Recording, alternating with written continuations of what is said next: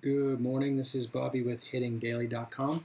Today's topic is dealing with personal growth versus benchmarking. I actually tried to write this out in article format. It came out horrible, so I wanted to do this in a podcast format.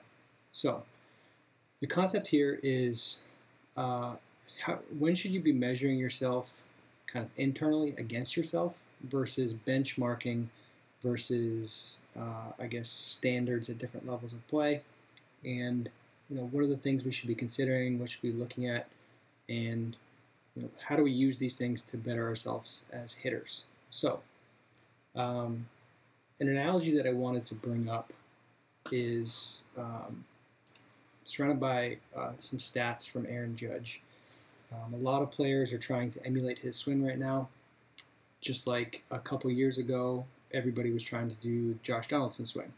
It's kind of current trends until people realize that either it works for them or doesn't work for them. They're going to do it until they fail enough that they have to stop doing it. So, a lot of players a couple years ago were talking to me about they want to do leg kicks and do barrel tips, and that's just not for everybody.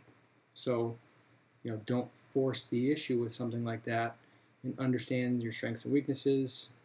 That's just from a pure mechanical standpoint. But when you start to look at some of the peripheral stats that Judge achieves, it's pretty sickening, pretty crazy. So I don't typically like the freak argument when looking at major league players. It's more from a mechanical standpoint. Like, you can't say I can't swing like that. You might not have the strength to do it. You might not have the mobility to do it. But to say that from a mechanical standpoint, you can't move your body. You can't move everybody's got the same body parts. So it's not that you can't do it. It's just that you might not be able to do it as efficiently, and you may not get the same results. So the stat that, I got to find this real quick. It's Aaron Judge's home run per fly ball rate. And, I was looking this up. I look at a lot of different swing variables and different stats. But his home run per fly ball rate in 2017 was 35.6. So literally 1 out of every 3 balls that he hit in the air as a fly ball was a home run. That is absolutely insane. Absolutely insane. The norm, so if you look at just the league average, and this is on Fangraphs. I'm going to pull this one up real quick too. I had this up last night. It was in the article, but I don't have the draft up. So if you look at, here we go, right here. If you look at home run per fly ball rates across Major League Baseball since 2002, if you hit 20% of your balls that are fly balls over the fence, it's considered excellent. 20%. 15% is considered great. 12.5 is above average. Average is 9.5, so about 1 out of every 10. Again, this is the major league level. Below average is 7.5. Poor, 5%. Awful, 1%. So, let's say you are trying to swing like Aaron Judge, and you're probably not tracking your line drive rates and your fly ball rates. Judge hit 43% fly balls. So 1 out of every 3 of those went over the fence, and that became a hit, which boosted his batting average. He finished at 284 that year. It's just sickening that 35% of his fly balls went over the fence. So when you're looking at yourself, building mechanics, considering how you want to swing, there's things that Judge does that makes him stay back more, that makes him able to hit the ball harder in the air because his swing plane is upwards quite a bit.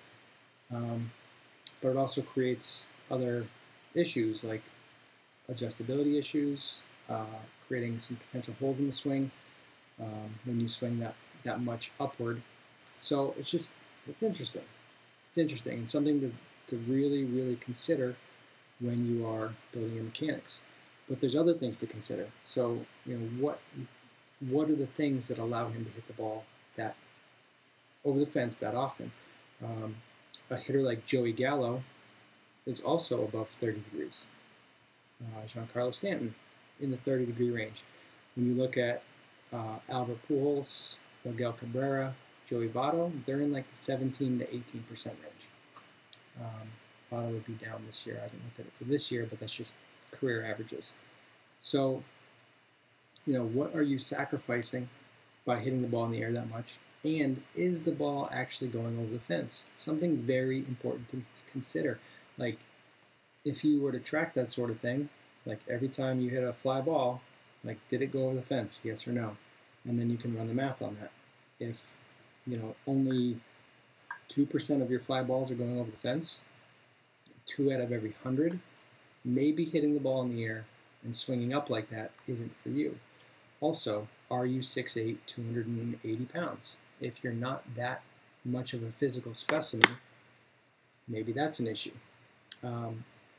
Which for literally everybody, except for Stanton, is an issue, because the reality of it is Judge is the biggest position player in the history of the game. So, nothing, I'm trying to hold that against him. It's the reality of his situation. So, use it to your advantage. If you can miss-hit balls over the fence, keep hitting the ball in the air.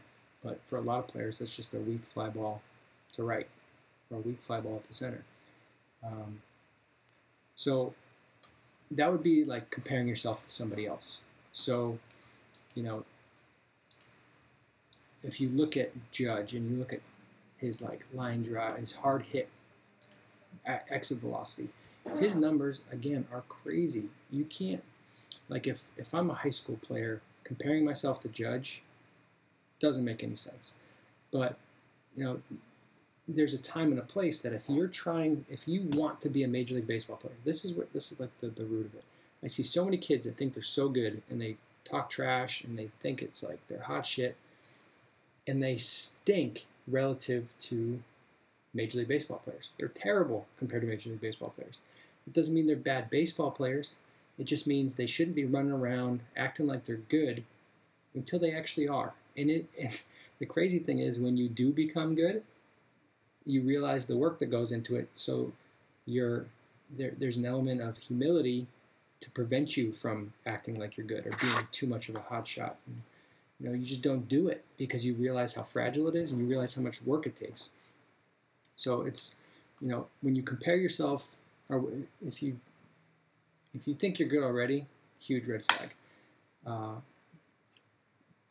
Drilling down into that, if you're let's say you're a high school, you're a freshman in high school and you want to make your varsity team, you need to understand where you're at currently, but also keep your eye out for what other high school players are capable of doing. So, if I'm undersized and I can only hit the ball 65 miles per hour, what are the reasons for that? And, personal benchmarking, comparing yourself to yourself, assessing your daily processes to get incrementally better each day is very important. And you may not need to be comparing yourself to the varsity player, because that might be like a 3-year roadmap. You may not be worried about playing at that level till you're a junior. But I think it's important to understand the big benchmarks, but understand where you're at and what work it will take to get there. So building a plan, having perspective, not coming into the cage and trying to do something that's counterproductive. So, an example of that would be a player that thinks they need to hit a ball 105 to get a college scholarship, and they're capable of it on their best swing, but they try to do it every single time. They're just swinging harder and harder and harder and harder and getting frustrated instead of working on the things that will make them a better player, like, learning how to control your bat, learning how to get inside the ball, go oppo, improve your timing, improve your consistency. Those things are going to matter more when you actually get there than can you hit a ball 105 off a BP pitch. That hitting a ball 105 off BP is cool. It's a reflection of ability, but it has zero guarantee of in-game success. It just doesn't mean anything in the batter's box. It means you have potential, but unless you do it, it doesn't matter. So, this is it's a recurring conversation I've had with parents, and I wanted to kind of talk through it. The written version of this was really choppy, and this is probably pretty choppy to listen to, but it's, I think it's important for players to look internally first, and then set goals and understand the things that are going to prevent you from getting there. So, like going back to the high school freshman that can hit the ball 65, working on your swing and becoming proficient with your mechanics will only get you so far in terms of how hard you can hit the ball before you need to start putting on like strength. You can only become so efficient and create so much force in your current body. So working on your mechanics and working on your efficiency with the skill matters, but that will have a ceiling. So you have to look at the other factors, the other things involved to make yourself, the best player you can be long term. Working on your swing mechanics and having a plan with that. You see some hitters that make quick adjustments, some hitters it takes time, but it's not. I had a hitter this weekend who had pretty good actions, but was blocking himself off. He was striding really close, couldn't elevate the ball.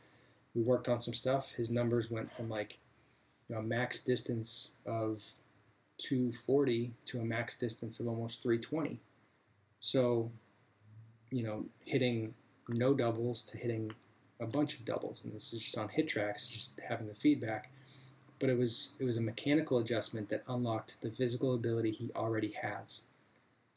I didn't make him stronger. I didn't make him move better. It was just a mechanical adjustment.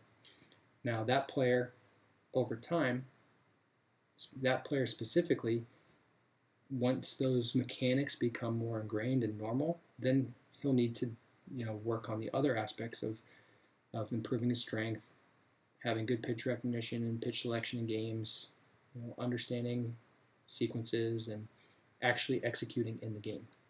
And for him, a player that, in that specific case, a player that's trying to play college baseball, has good grades, has been told that, his bat is what was holding him back from college coaches. They didn't see him driving the ball, and he was hitting kind of weak ground balls opposite field and not able to lift the ball to the pull side. So I get it, but for that player, his quickest making those mechanical changes really unlocked what he was capable of doing short term.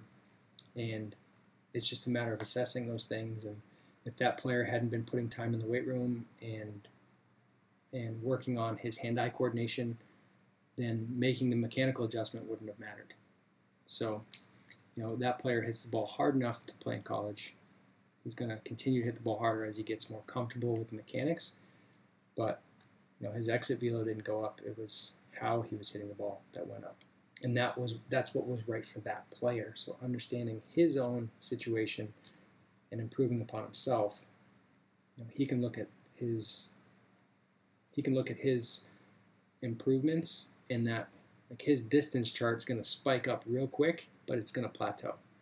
And it's like finding those plateaus and pursuing those plateaus that's where you're going to find your most growth long term. And whether that's strength or mechanics or pitch selection or execution of the game, there's a lot of different places where you can look for that, those percentage gains, those opportunities for improvement. And I think when it comes to the individual player, keeping it internal is important, with an understanding of what level you want to play at and what standards exist at that level. So, the 12-year-old that wants to hit the ball, 220 feet for the first time. Like 220 feet the first time, super cool. But compared to a high school player, it's a weak single relative to what the high school players are capable of. And, the best bolt for a high school player might be, a fly ball to a major league player. So it's understanding how the game shifts and keeping perspective, keeping an eye on the big picture, and attacking it daily with your own mindset for growth. So that's our daily for today. Hope you enjoyed it, and we'll have more to you tomorrow. Take care.